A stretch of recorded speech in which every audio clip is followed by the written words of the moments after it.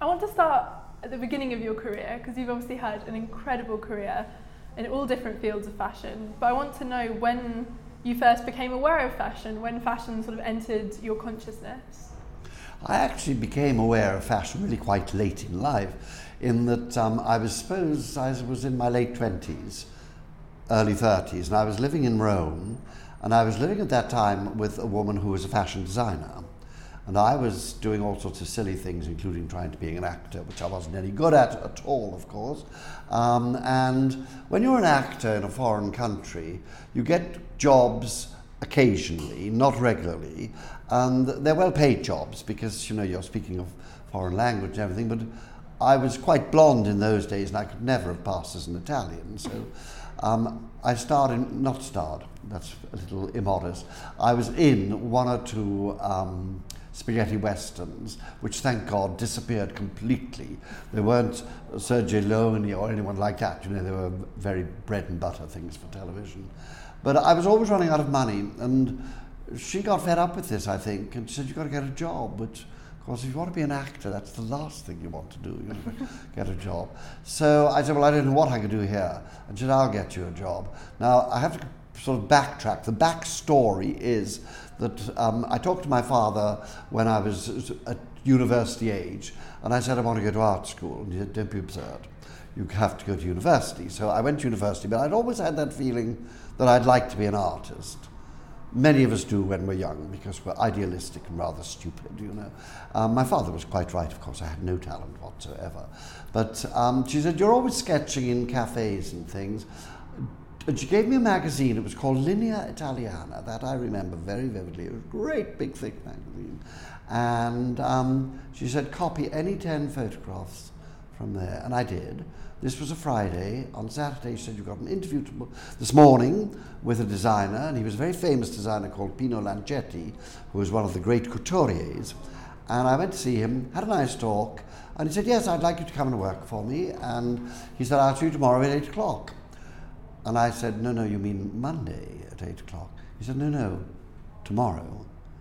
And I thought, oh, well, it's something very special. But I actually should have run then, because I had no idea of how incredibly hard people work in fashion.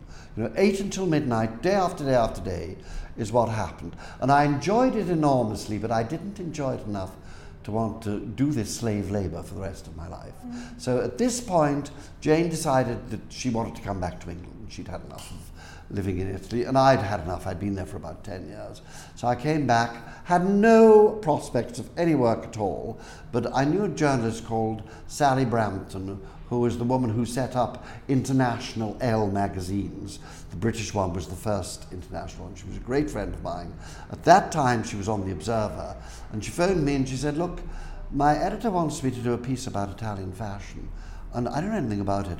Would you come and have lunch with me and let me pick your brains? So we went for lunch. Halfway through, she said, you know what, I'm going to ask you to do it. And I said, well, I'm not a journalist. And she said, no, you could do it, for God's sake. I said, I don't know anything about it. She said, I'll pay you. And the most important thing was, she said, I'll put your byline on. So you may or may not know, but journalists, particularly fashion journalists, I paused there because I didn't quite know how to put this, but particularly fashion journalists are very insecure and they're awful copycats. So because I appeared in The Observer, I was then asked to do something in The Telegraph, and then blah, blah, blah, and in no time at all, I was calling myself a journalist. I don't want to pry too much, but you have been very critical about, let's say, the fashion establishment. What do you see the biggest problems as being? The real problem, I think, with fashion now is that creators mean less and less. It's bureaucrats and facilitators who make the decisions. Now, if you spend more than 5 minutes talking to a bureaucrat, you know that you have wasted 5 minutes of your life. There's no point, because they're tunnel vision. And the other thing about bureaucracy, of course, it spawns more bureaucracy. The more people you have, the more paperwork you produce, and then you need more people again. And the British Fashion Council seems to be growing and growing and growing, but the results aren't getting any better.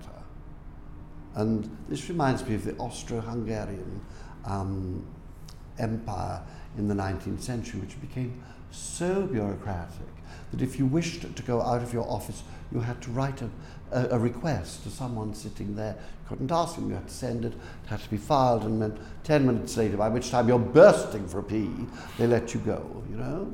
This is the ludicrous quality of bureaucracy. I'm interested in what you said about creativity being a bit missing from fashion. Over your career, who do you think have been sort of the star creatives, if there's one person who you think's been... Oh, that's quite a difficult one, really, because there have been some marvellous designers. I would have loved to have met Chanel, for example. I don't think she was a designer. I think she was much more modern than a designer. I think she was the first marketeer. I think she was the first one who really knew how to sell clothes. But if we're thinking about creative talent and how that person's work has affected the world, I guess it would have to be Yves Saint Laurent. My personal favourite is Balenciaga. Not what's happening now, but the original Balenciaga, Cristobal, who was, I think, one of the gate openers for the late 20th century. He, and of course, Giorgio Armani, Calvin Klein, these are the ones who thought, if life is going to be very streamlined and very modern, jet planes, blah, blah, blah, clothes must be streamlined too. But and I think they're probably right, but in fact, the rest of the world hasn't agreed. Clothes have never been as decorative as they are now, nor these bright colours and embroidery and things and bits of gold and bits of this. You know, I sometimes see people walking along and I think, you look exactly like a fancy goods stall in a village fete, you know, where people have given things. There's a ball of wool here, a little bit of material there, or whatever, a few hair clips or whatever. And I think, well, I think it's, of course, it is a cacophony. There's a huge amount of noise in clothes now. I don't mean the noise they actually make, which actually has gone out of clothes. In Victorian times, the sound of an evening dress moving across the floor was considered by many men to be an erotic experience. But then we all know how stupid men are, but so we won't go any further with that. But the eroticism of sound has disappeared from clothes, but they look a cacophony. Everything clashes. And I think, oh my God, you know, where's the trained eye? But then I think, well, out of this chaos will come something good. The world came out of chaos. You know, you have to have a form of chaos before you can refine it and modify it. So if you had to say who, at the moment, who's the gate maker of the moment then? The gate opener at the moment, well, I don't think there is anyone, because they've all gone round to the back door, as it were, you know, and they're nicking things off the kitchen table.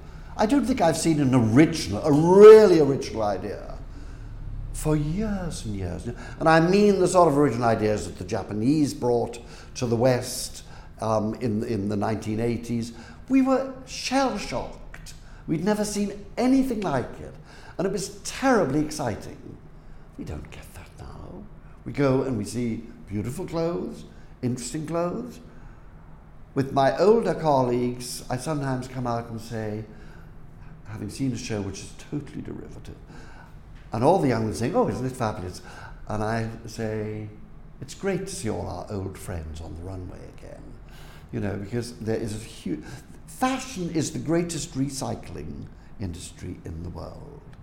But what annoys me is they just copy. There are certain dresses which have appeared in all the books and magazines over the years, and they come up regularly, one after another, you know, and I think, why are you not thinking a bit more? Why are you hung up on the idea that you must send out, say, 62 garments, when what you have to say has been said in 8 garments? Why not just show 8 garments? And then, of course, we get to the real problem, which is it's all commercial. It is all involved with selling across the world and giving people as much choice as possible. So really the designer, I think, has become a little a little mouse in a gilded mouse, they paid a lot of money, on a treadmill. So what do you think the role of a fashion writer or a fashion critic or a fashion journalist, however you want to... I think a fashion journalist's job, first and foremost, is to entertain and interest the reader and inform the reader, obviously. And I like to make the reader amused as much as I can. Now this, of course, is the one thing that fashion designers cannot bear. They are surrounded, as we all know, by a body of sycophants who never ever cross them in any way. Then that body is surrounded again by, not in London, but in the other capitals, by a truly fearsome ring of incredibly elegant, beautiful, hard-faced, ruthless women whose job is to keep the people outside this circle in their place, and nowhere more so than with journalists. You arrive and you say, I have an appointment to interview Mr. So-and-so, and they look at you as if you were the dustbin man, and they make you wait and wait and wait. One of the things I find really annoying is the rudeness of people being late. You know, you say, 11 o'clock? Yes, 11 o'clock. And at 10 past, oh, he's still in the meeting. I'm sorry, he's awfully sorry. He's not sorry. He's either incompetent or he's exercising foolish power. Anyhow, these people who treat the designer as a little god will, of course, burn in hell because they're corrupting someone. But more importantly, they dislike anything which breaks the mold of perfection which they try to show to the world. If you listened to PRs, you would think that some of the most vicious, queenie designers are like something out of an Enid Blyton story. They're lovely, they never lose their temper, they're always charming, they're kind to old ladies, they don't kick dogs or cats, you know. And of course it's rubbish, because these people have been made into monsters. It's shocking to me how quickly young people, students who are eager and keen and grateful for everything, so suddenly, very, very, very determinedly become monsters. I am the maestro. It's absolute rubbish. So I'm always ready to knock that down. And I've done it quite successfully. How does one measure success in this? Well, if you've said something which makes other people laugh at this august person, then you've achieved something and you're thrilled. When people say, I did what you said about Designer X, it was so funny, I loved it. And I love them when they say that, of course. But what is really the acid test of whether you've got it right is when you are banned from a person's show.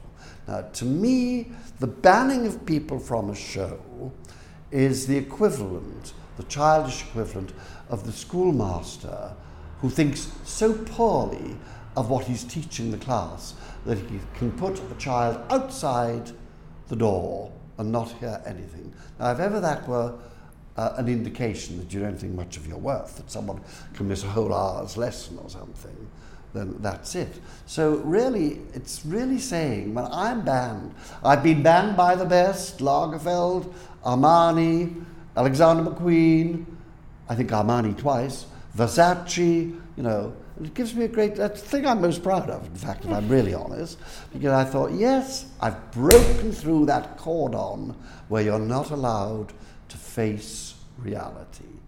I want to ask you actually about the fashion show as a thing, because I think that's been so central to so much of your career when you were a designer, when the illustrations that you've done, also your time as a critic, as a journalist. Do you think that fashion show is completely integral to fashion now? Because I think some people are becoming quite critical of that, especially the pace, and we've got things like Resort coming in where they're not shown always on a show, we'll have a presentation, and there's more fluidity, I think, in how people are presenting their clothes. Well, I think despite all the agony and despair that goes into doing them, I think designers love them. They love the drama of them all. I think that some of the most exciting moments theatrical moments I've had in my life have not always been in the theatre or in the ballet or the opera, but actually coming down a runway, and John Galliano and Vivienne Westwood, early Vivienne Westwood. The early Vivienne Westwood we used to come out, having fought through all the freaks of London to get in, of course, none of whom had ticket. And you'd come out, I used to think, I've been touched by something. I'm not quite the same person as I was when I walked in. Because Viv in those days didn't really care about selling things. She had a philosophy, she had a view, she had a statement to make. And they were marvellous shows, marvellous, wild, crazy shows, and they stay in the memory forever. A lot of people talk about London fashion at the moment as if it's kind of really standing out and it's going through this incredible period of creation and growth. Do you not agree? No. Why is that? Well, because I use my eyes. No. I think that the majority of the people who are saying London fashion is fabulous are either people who are paid by the British Fashion Council to say that, or people who listen to people who are paid by the British Fashion Council to say it. I think that it is vibrant and it's very young, but I think it is on a suicide path, because every time I talk to people, I talked to someone last night about this, about the menswear that we've just done, and the person didn't say, oh, so-and-so is very good. He said something like, there were 42 shows, or whatever it was. It's exactly the same as the British Fashion Council. They say, oh, we've got more people on our fashion schedule than the whole of Milan. And I think, well, this isn't a numbers game. You have to say which one's good. You know, and if there are 5 that have been chosen, you can guarantee that 4 should not be showing yet. That doesn't mean to say they haven't got the talent. Just they're all being pushed. It's a sort of rape of the innocents, really. I want to talk to you about you, because you've written over 20 books, and I just find it incredible that you've managed to stay animated about that many different topics and enthralled by fashion in all those different arenas. How do you find the time, but also the energy? Writing is the most marvellous experience in the world, because that is when your ego is at full flow. There is no one stopping the ego rush you're getting. And that's important for creativity. You have to have an ego to be creative, in my opinion. A little sort of modest person saying, oh, no, I'm sure you're right, or no, after you are not people who are going to be creative.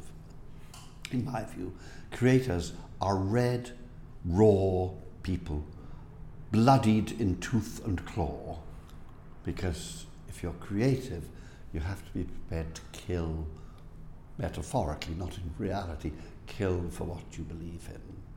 There are too many people in fashion who have no blood at all in their veins.